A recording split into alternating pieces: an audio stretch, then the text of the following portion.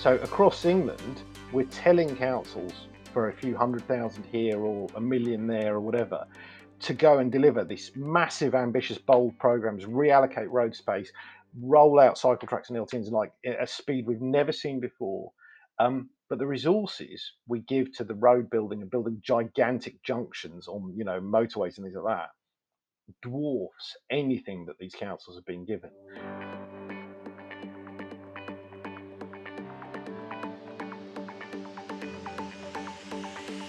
Welcome to the Freewheeling Podcast, a place for free-thinking ideas in transport and mobility.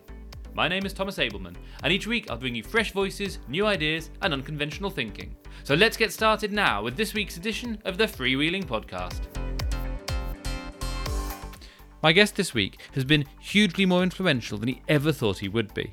He started out 12 years ago trying to improve cycling infrastructure where he lives in Walthamstow in northeast London, and everything just kind of snowballed.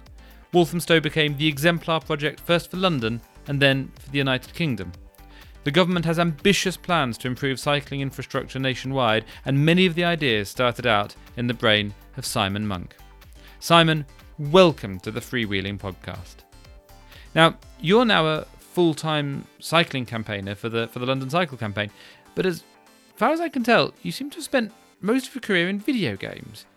Is that right? And how exactly did that happen then? Yeah, not quite just video games, but I was essentially an overgrown boy, man-child for my adult career. It's a wayward and long story. The short version of which was that for the last 30 odd years, I've lived in Walthamstow. And I was a consumer technology journalist, video games, outdoors gear, mobile phones, all sorts of stuff. But I was also a local community campaigner. I've been a local community campaigner in one stripe or another, fought to save the local cinema, done roads protests, all sorts of stuff. So I've always kind of been on marches. I've always done, community organising, stuff like that. And around about 2006, I think, I started getting involved in the Waltham Forest cycling campaign. And over a couple of years, I just got more and more kind of grumpy with the fact that there was absolutely nothing going on in Walthamstow. For cycling, if you cycled in the area, you were basically putting up with kind of really hairy close passes and horrible roads and all sorts of things on a daily, hourly basis. And about 2008, I got to a point where I was really, really fed up. So what I did was I spent a year. This is possibly, when I say these things, it kind of starts ticking in my head how crazy this idea was. But I spent a year persuading local councillors for Bike Week 2008, I think it was, to go out on a one-on-one ride with me. I'd read in the London Cycling Campaign magazine, I'd read an article about how I think Greenwich were doing this thing called Movers and Shakers, that was getting local people who were important people out on bikes. And I thought, well, that's a great idea. But I kind of did it with a twist, which is I got local councillors and cabinet officers and things like that, council officers out on one-on-one ride. And I made this decision very early on that I wanted to do it one-on-one, because what I wanted to do, I've seen council rides where the council officers have gone out, like 20 of them all together. And what happens is all the traffic just completely adapts to, oh my God, there's a massive wall of people on bikes doing weird things and wobbling everywhere. Right.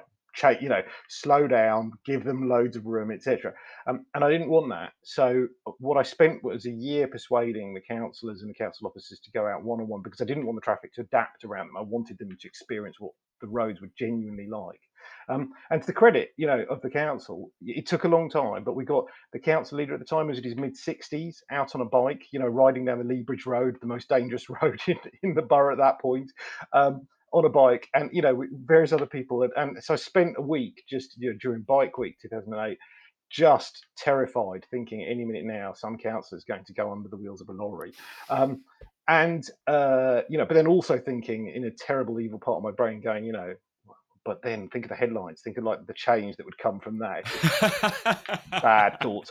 So after that, things changed. That was quite the incredible moment when, in 2009, after that kind of event, we did a wrap-up report night, and the way that we had a dialogue with the council really changed. So we started seeing as volunteers. The council previously, like, we gave you an ASL, one of those boxes with the bike logo at the front of the traffic lights. Gave you one of those. What more could you possibly want?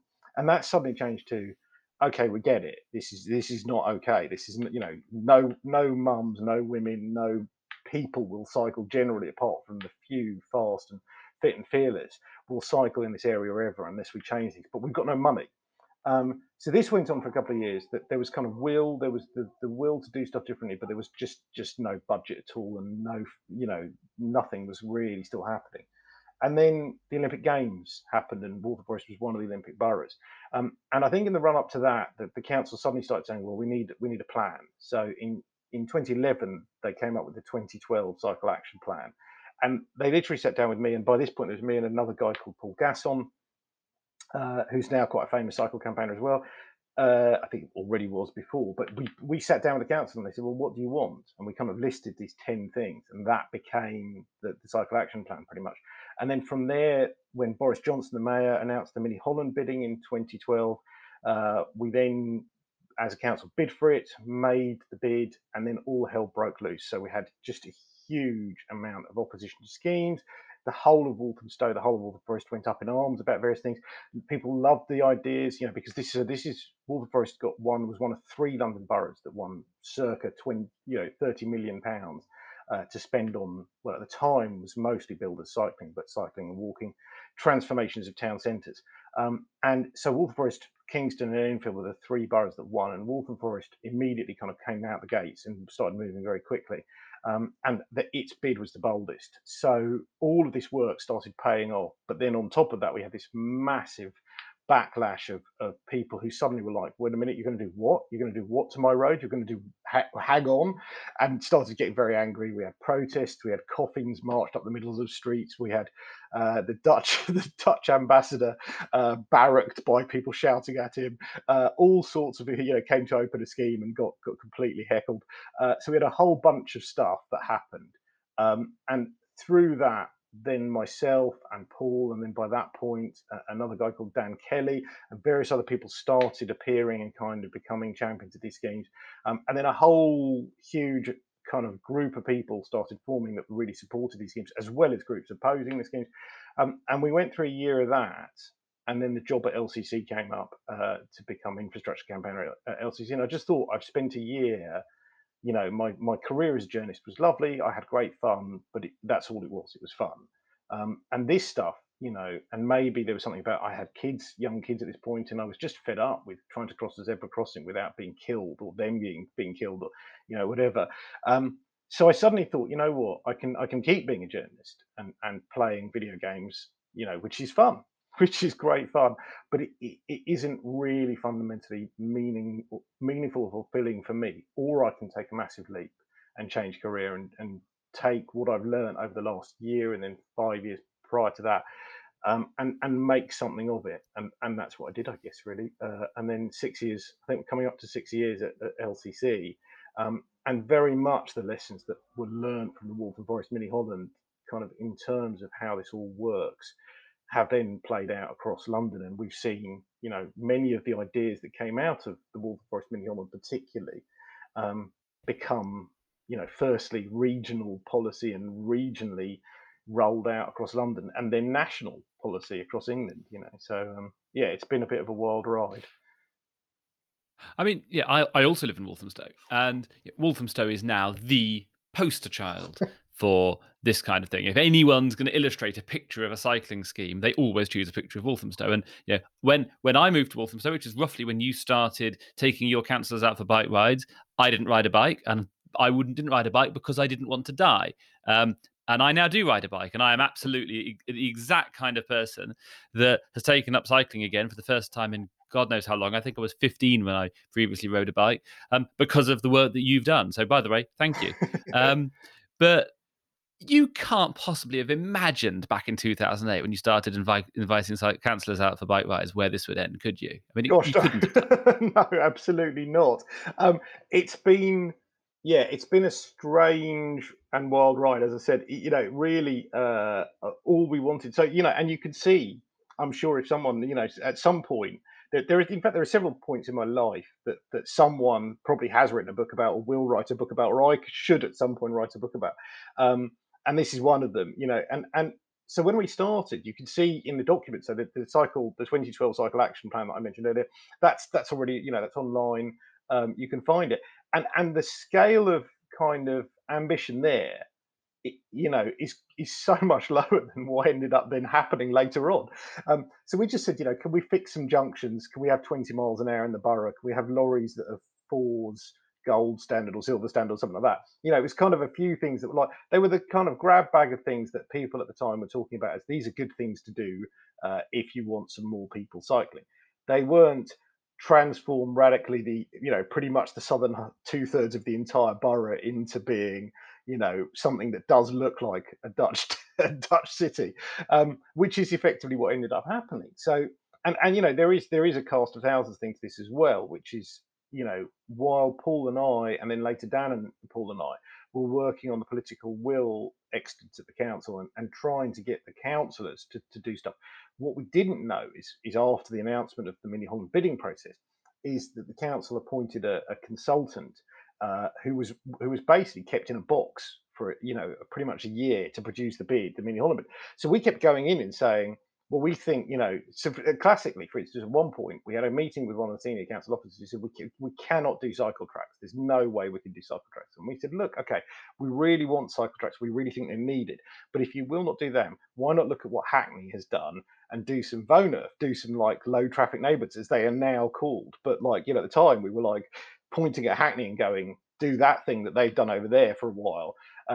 If you won't do cycle tracks, please do something, for your bid. Otherwise you won't win the bid. So please come up with something. And little did we know that behind the scenes, there was another guy, a guy called John Little, who's a transport consultant, who was working on the bid and who was also pushing from the other side. So there was this unknown pincer movement that resulted in the Mini Holland bid being much bolder than anyone I think anticipated.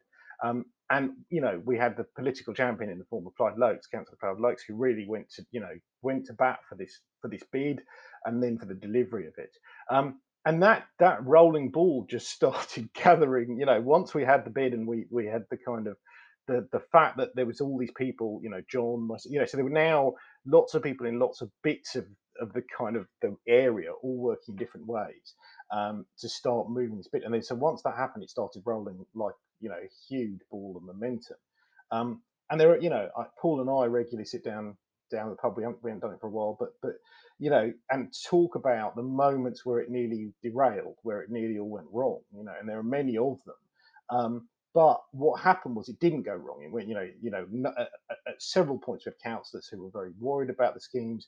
We had officers who suddenly started kind of getting wobbles. We had various points at which this could have all stopped, and it didn't. And instead, it starts rolling as a ball. And again, how that, so I went to LCC and then I went to started talking to people in City Hall and TfL and saying, this thing works over here. It's you've got to come out and try it. It's quite good.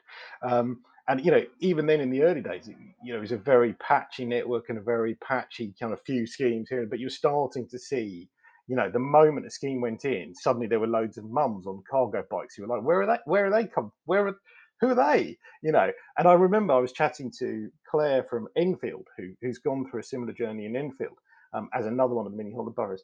And I said to her, there'll come a day where you're pulled up at the lights on your bicycle and you won't be the only person there. And then there'll come a day when you pull up at the lights and there'll be a whole bunch of people who you don't even know anymore. There'll be people who you don't recognize. And then you'll come the day when there'll be 3 cargo bike mums, or parents at the lights, and you'll be like, where did the cargo bikes come from?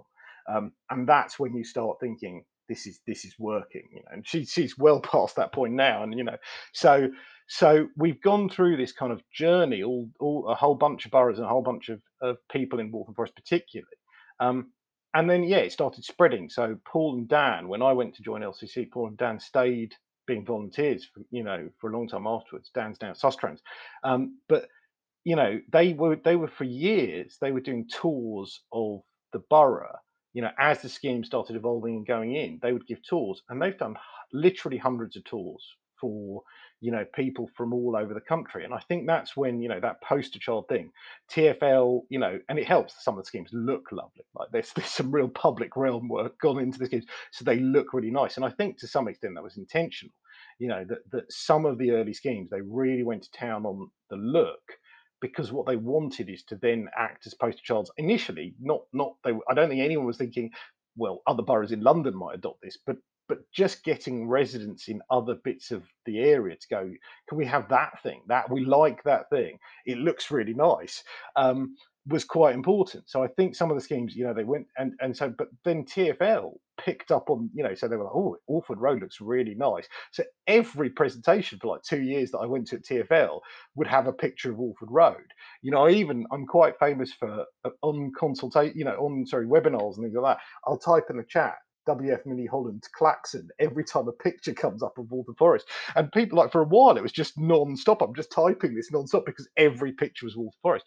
So that the scheme's looking good and starting to work had a massive, profound impact on I think the whole of the country, in terms of the fact that Paul and Dan were then doing tours, the pictures were starting to appear everywhere, and people started to get, oh, hang on a minute, there's this thing happening. And I guess, yeah, and then I was then treading the corridors of power for LCC, and a lot of what I do is talk to TFL and City Hall people, because we have borough groups in every borough. They're generally looking after the boroughs and what happens to the borough. It's my job to talk upwards to the kind of the people in power. And a lot of the time I was saying, well, look, come out, have a look at this stuff. You should be assessing it. You should be assessing the evidence, because this works. And if it works here in a, what was a fairly scrappy outer London borough, surely it can work in some other bits of London. And then, I think Gilligan, so Boris Johnson, obviously left when Steve was elected. Boris Johnson stood down, and moved on from mayor of London. He had other ambitions, and so he then kind of went off the scene for a little bit, as did his transport advisor, his key transport aide, who was cycling commissioner in London, Andrew Gilligan.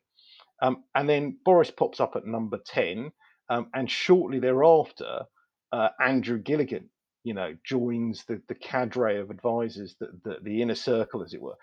So Gilligan is now, Boris's key advisor at number 10.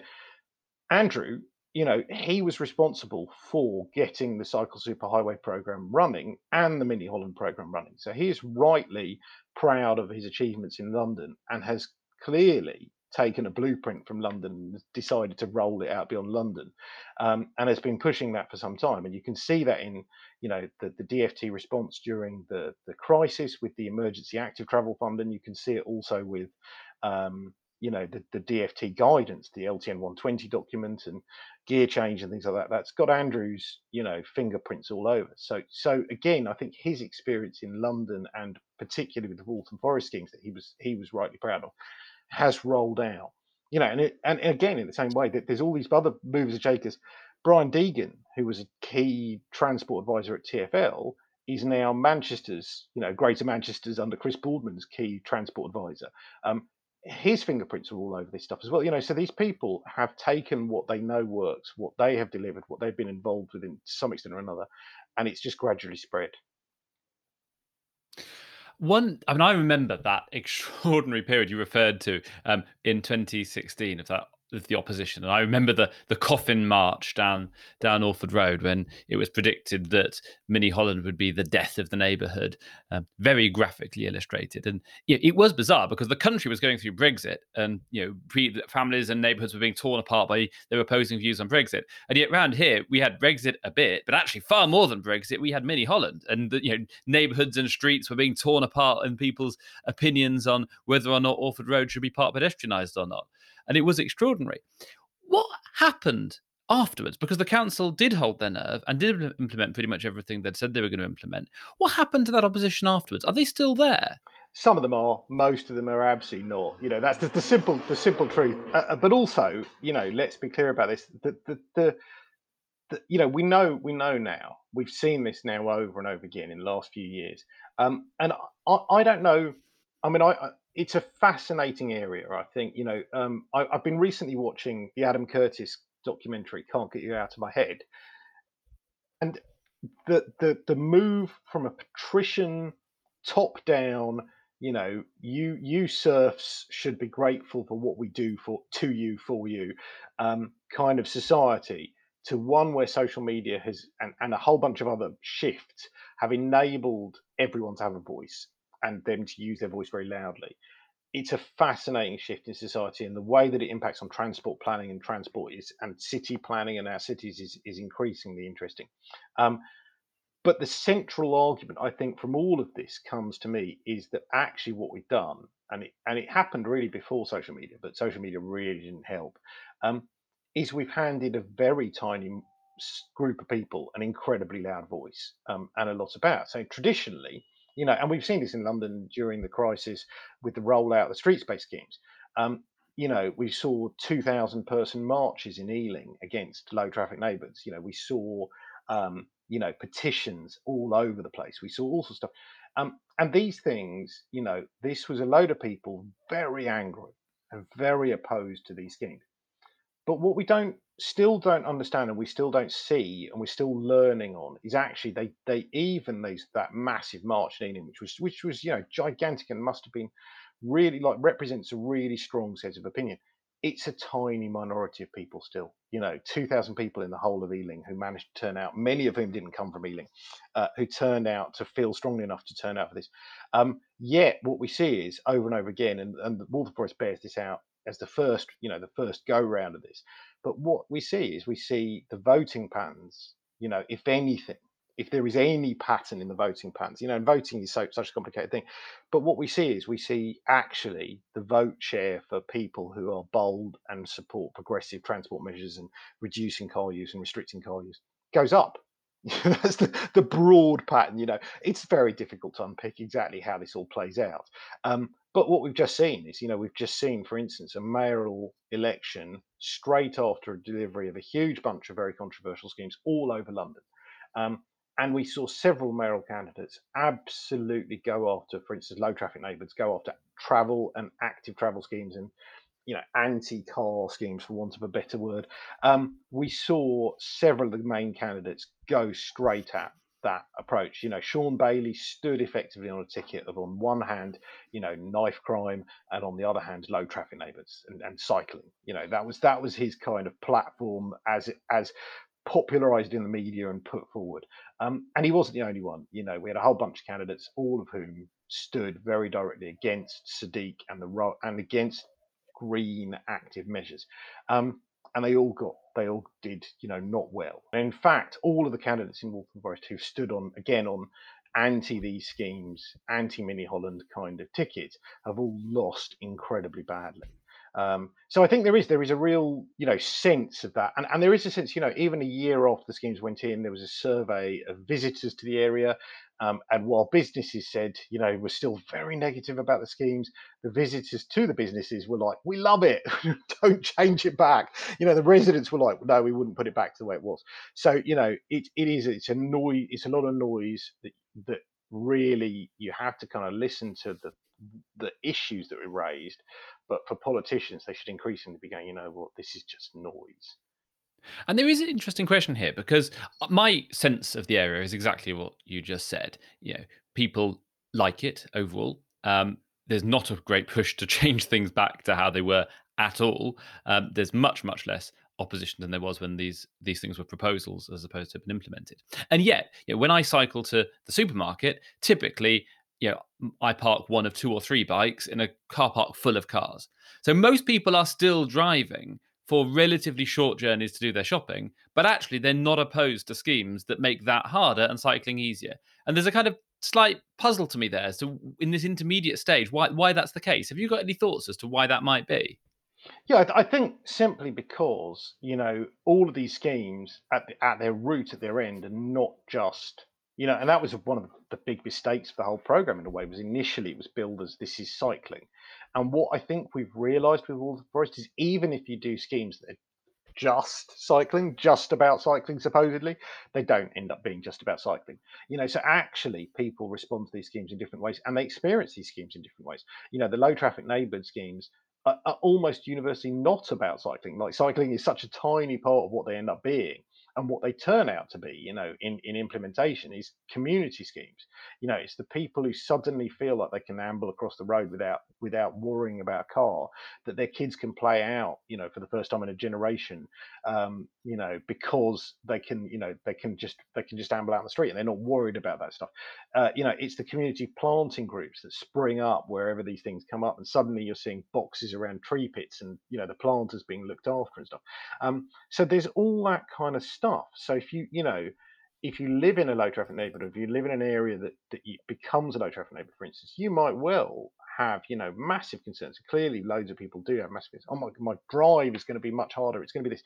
Then it all beds in, and a year later, you're like, you know what, my drive is 3 minutes longer, but now I chat to my neighbours, and I don't even think people consciously think that, but over time, they experience their area as nicer, and that's a massively powerful thing. And in the same vein, those people who own cars and still are driving to the supermarket are probably also much less likely to drive to the supermarket over time. We know that from the data from Rachel Aldred studies, for instance. That over time, people are just gradually dropping some of those stupid car journeys that people do out of laziness or kind of habit or whatever. And instead, they're just walking to the local shop or whatever. And so those journeys, suddenly you're like, you know what? This is quite nice. I quite like it. I could bumped into a mate. So all of that kind of stuff happening, that experiential stuff takes just a long time, and people don't necessarily at any point have a conscious. There isn't a conscious flip decision where I think people go, you know what, that scheme that I hated, I now love, or that scheme that I wasn't really bothered about is now brilliant. What I think people do is they go, you know, I didn't think about it for a while, and then I quite like things. It's that very unengaged middle. So those car drivers, I suspect some of them will have opposed the consultation, and some of them will now have a bike as well as a car. Some of them will now walk more as well as having a car, and then in 5 years' time, some of them probably won't have a car anymore at all. Yeah, I think that's absolutely right. Of course, you started taking councillors out for a bike ride in 2008, and it took roughly 10 years for the Walthamstow scheme to happen and be bedded in. Boris and Andrew Gilligan want to basically achieve the same thing for the country, more or less overnight, as far as I can tell. I mean, you were doing one small area over quite a long period of time. They want to do a gargantuan area instantly. Do you think it'll work, or do you think actually this is where spreading it too thin risks a backlash that potentially is damaging to the whole idea? That is the $64,000 question, as they say. It's Gilligan's style. Is absolutely the kind of the blitzkrieg, isn't it? It always has been, from what I can see in transport. I didn't really follow him that closely as a journalist prior in his previous career, but as a transport advisor, he's always been a fan of just getting on with it and moving fast as you possibly can. I think that we have seen both the pros and the cons of that in London over the last year. We have seen a delivery of schemes the like of which has never been experienced before. We've probably seen decades of progress in a year, 6 months. So kudos to him and the councils for delivering that. But we also see, there was a survey of highways officers in London recently, and I think nigh on 90% of them are basically saying they're burnt out, they've faced a wall of abuse, they've had to deliver at an incredible pace in trying circumstances. Let's remember, many council officers, including highways officers, during the crisis had to deal with, morgue duty and horrific other things.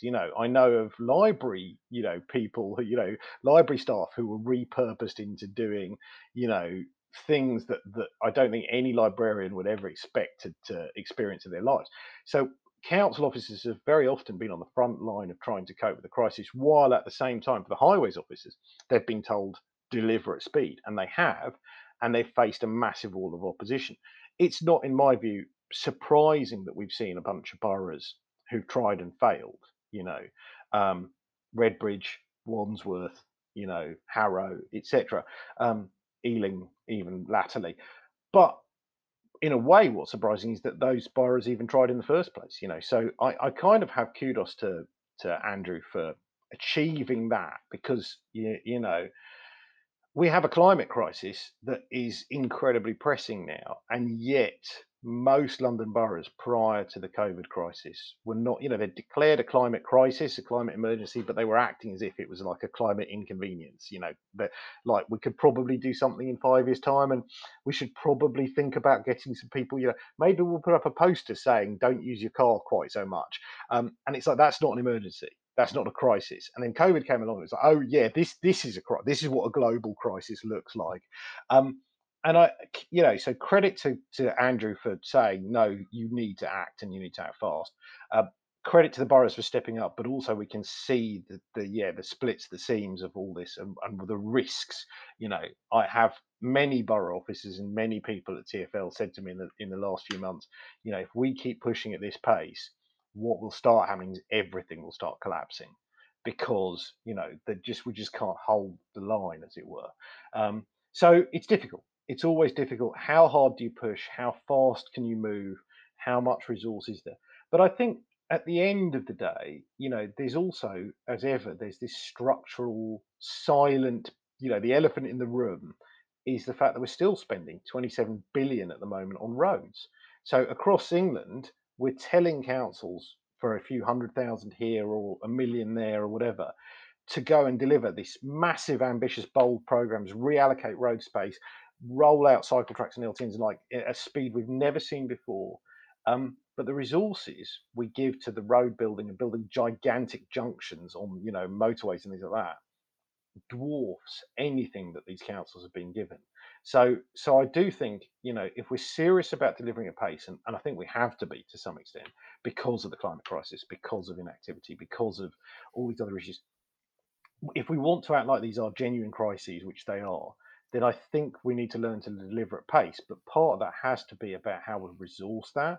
Because at the moment, the problem, and this is, I think, where the issues are really coming, is we're telling people to deliver at pace, and then we're tying one hand behind their back and, kicking their feet out from under them and meanwhile we're telling the guy next door in the SUV to deliver at pace, and then we're giving him like £1 billion a minute and saying, go on, carry on, you do your thing.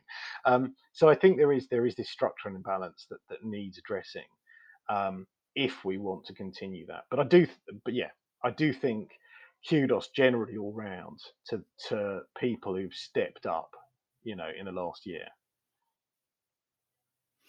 Let's talk a bit about public transport, because Freewheeling is a transport and mobility blog, and a lot of my listeners work in public transport. And one of the things I'm trying to get my head around at the moment is, from where I sit, cycling, active travel, public transport, buses, they're absolutely on the same side because they enable people to have car-free lifestyles. And then if you do that, you sometimes use the bus, you sometimes use the bike, you sometimes use the tube, you use whatever it is that works for that journey. But the critical thing is enabling people to drive less. But it doesn't feel like the worlds of public transport and the worlds of active travel have much in common or even touch each other very often. There's sort of, cycling's driven by this really quite dynamic grassroots lobby of which you are part. Public transport is delivered by some quite big, relatively faceless PLCs. How do you think about public transport and active travel, and where they work together and where they don't, and what they should be doing? It's a fascinating area, that the dynamic between buses, trains, cycling. Absolutely, I totally think that there is a really interesting area to discuss there. I think that the simple answer is, as you say, they should naturally be allies in all sorts of ways. And again, it comes back to this elephant in the room. The greatest trick the devil ever did, or whatever, is to convince you that the devil doesn't exist. The issue here is not buses or cycling or trains and the fight between them that happens at times. The issue is cars and car dominance and the motoring lobby. All of our space on our streets in our cities and outside our cities is eaten up by private motor vehicles, and all of the money, the 27 billions for road building, all these things, that money is still pouring into cars. So what we have is a situation where, and there's a great graphic, isn't there, where there's a guy in a car takes up the whole road of this massively wide car, and then everyone else is squeezed to the side, and then everyone else is like, fighting for space. And that's the issue here, is that while we have a situation where in our city centres we have bazillions of cars everywhere and parking everywhere, and it's easy to get about in a car, then the remaining space is being fought, like the crumbs off the table are being fought for between buses and cycling and public transport and cycling and walking. And that's just the wrong way to start this entire process. So we have to start from a point of view of saying, what, actually, if we can get rid of a bunch of the cars, smart road user charging, workplace parking levies, cycle tracks, bus lanes, all this, we suddenly start, if we start restricting cars and reducing car use in our city centres particularly, but across the board, that's actually a win-win-win-win-win. It's like the taxis as well. We are effectively in a turf war with taxis at the moment. Cycling and taxis in London do not get on at all well, and it's a ludicrous self-defeating battle, in my view, for taxi drivers. There should be huge common ground, because ultimately, if people don't own private cars, if people don't use private cars, A, we get loads more road space for all the other things that we want to do, but B, most importantly, the people who were previously in cars still need to get around, and whether they get around on a bicycle or an e-scooter or in a taxi at times if they've got heavy loads or they're disabled or whatever, or on a bus, then suddenly we have a transport system where we're not fighting each other for tiny scraps of space. We actually all have the space to do the things that we need to do, and that's the problem at the moment. So you know, we can see in some schemes in London on buses, we're starting to see these bus gates come in, and they're really important. Bishopsgate, I think, is a really good example of that. Alford Road in Waltham Forest is another example of this. You let the bus through.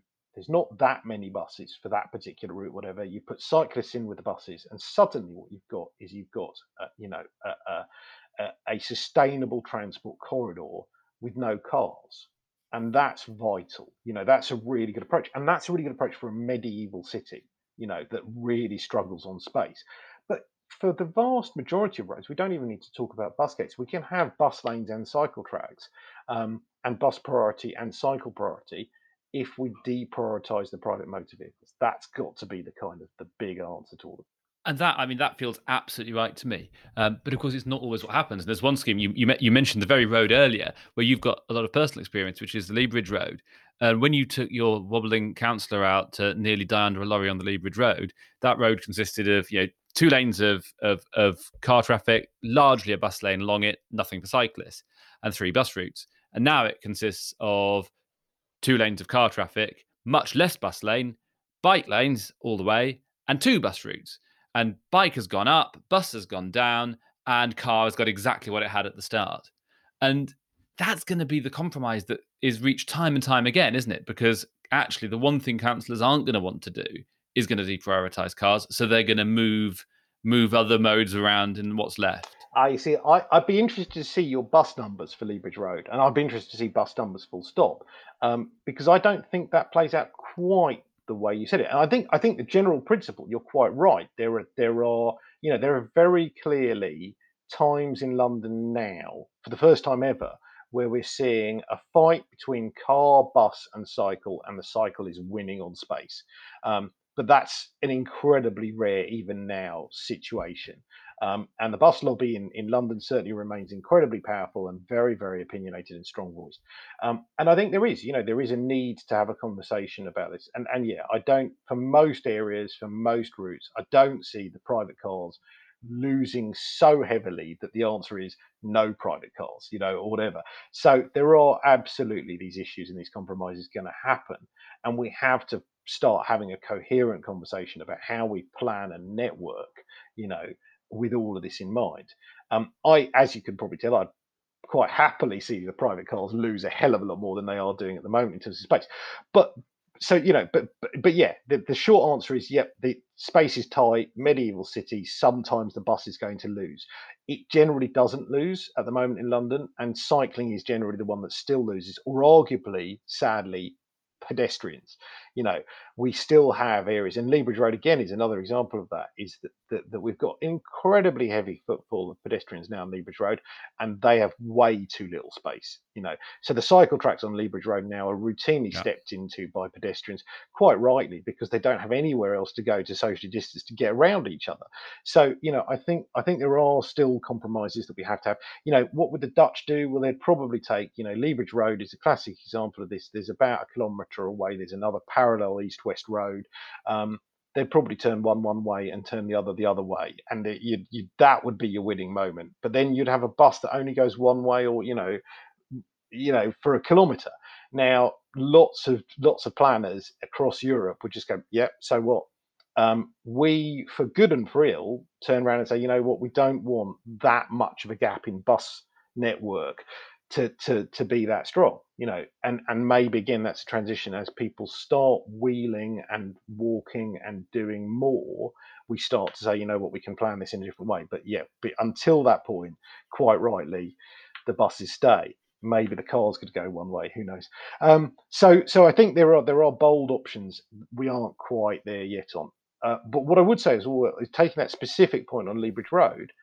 What was interesting about that scheme is actually the bus lane, because the bus lane on Lea Bridge Road was very partial. It wasn't actually contiguous or continuous. What the modelers said, and it actually worked out, as far as I understand it, to be true, which isn't always the case with modelling, is that the bus actually suffered worse delays for having the bus lane, which sounds a little bit kind of counterintuitive. But what was happening previously was the bus would try and come out the bus lane, get stuck for several minutes in a wall of traffic that didn't let it out, would then go 100 metres up the road, crawling in the traffic, then back into the bus lane. And overall, that was worse for the buses than actually the process of just staying in the traffic and having the bus stops pulled out so that when the bus stops, the traffic doesn't get past. And that was the advantage. So in actual fact, as far as I understand it, the bus delays and bus ridership figures, have not been bad at all for Lea Bridge Road. It's still a very, very key bus corridor.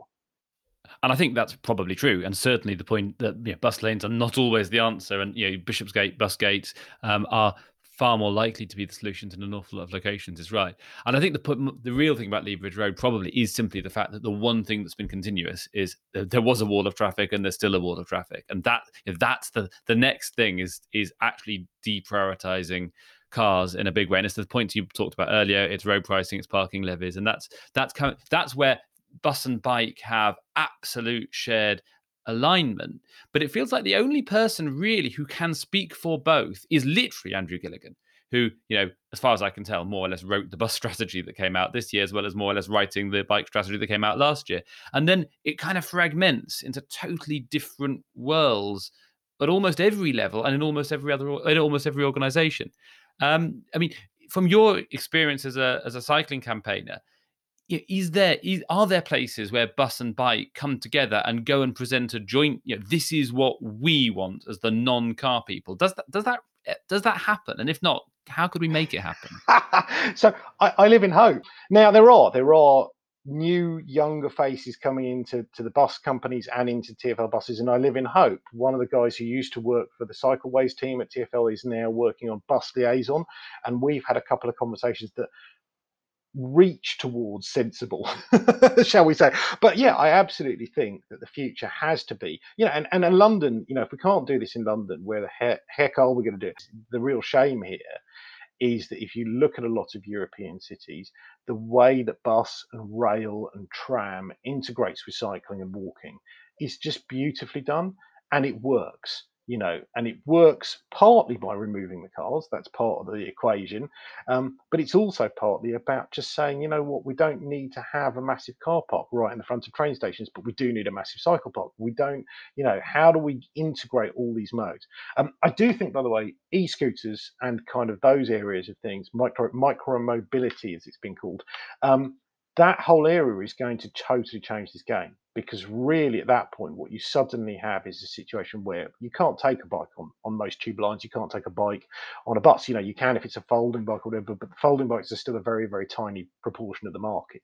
But an e-scooter goes anywhere. You fold it up, you steer it over your shoulder, and you're on the tube. So suddenly we're starting to see journeys in a lot of cities that have rolled out e-scooters that are very what's called mixed mode. And at that point, I think you're really able to take out the kind of, the rivalry between active travel and public transport, and start to actually put the integration in, which I think is an interesting moment. Fantastic. That sounds great. So 2 final questions from me. One is, you have been showing people around Walthamstow as an exemplar for a very long time. Given where Walthamstow is, where would you now go and look and say that's the exemplar for where we want to go next? Well, sadly or happily, nowhere in the UK. We're still looking at Japan, Bogota, Paris, and Holland. All of the Dutch cities. Barcelona.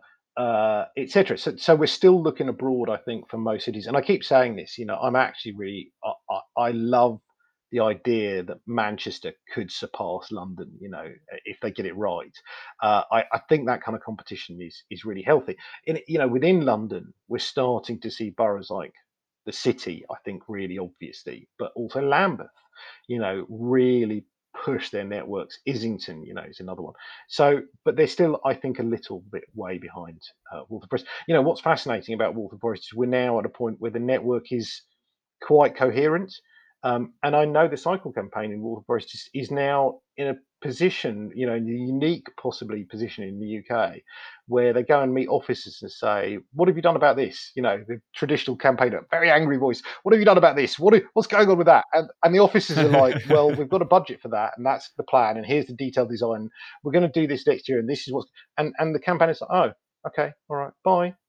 So it's that role of a campaigner to be the critical friend is kind of over here, to some extent. So which is a fascinating place to be in. So I think, yeah, the role models for the rest of the country is still Waltham Forest for now, hopefully not for long. The role models for Waltham Forest is still abroad. And then final question from me. You said earlier that you were talking to your colleague in Enfield and you said, you'll know when you've made it, or, you've got to a certain point when you're suddenly seeing parents taking their kids to school on cargo bikes. Well, that's where we are in Walthamstow now. So what are the signs you're going to be looking out for in the next 10 years of the next set of changes? What are you going to be watching out for? I think now the cargo bike parents, and we're seeing, one of the great joys of my life has been I regularly ride down the Lea Bridge Road, and there are now not one but two Muslim women's groups, women's cycling groups in Walthamstow, and so quite often I will see a whole bunch of women in hijabs and niqabs riding the other way down Lea Bridge Road, all grinning like crazy and hooting and chatting to each other and whatever, and that's lovely. So Waltham Forest is building the diversity of cycling, and not just through parents on cargo bikes and older people on e-bikes and things like that, but the gender diversity, but the ethnicity diversity as well. The whole spectrum of people. We're starting to see more disabled cyclists, etc. So that dream, that utopian dream of what we can achieve in terms of that's coming true. But I think the next step is absolutely, as you said about Lea Bridge Road. Wouldn't it be great if we could get rid of some of those cars now? So that's the issues. Now we've taken the step and we can see the huge amount of people cycling, and that cycling has become a slightly inspirational thing. I can do that because look at all those other people doing it. I think the next step is to start to say, okay, now we've done this thing. There's so many of the schemes are kind of half-baked. There's gaps. There's because that was where we could get to at that time. The next step is to go back and say, okay, we've got a network, it works. And this is the Seville experience in a way. We've got a network, it works. People are starting to change. Right, make it better. Let's take out half the cars on Lea Bridge Road. Let's make Forest Road and Lea Bridge Road one way in each direction. Let's do all this other stuff that we can go back now and do, and make a stronger, higher quality network that gets even more people able to switch. Fantastic. Simon Munk, thank you very much indeed for joining me on the Freewheeling Podcast. Well, that concludes the Freewheeling Podcast for this week. Thank you to my guest Simon Munk of the London Cycle Campaign, and thank you to you for listening. I'll be back next week with another guest. In the meantime, if you want to jump onto Apple Podcast or wherever you listen and give us a rate and review, otherwise I'll see you again next week. Bye.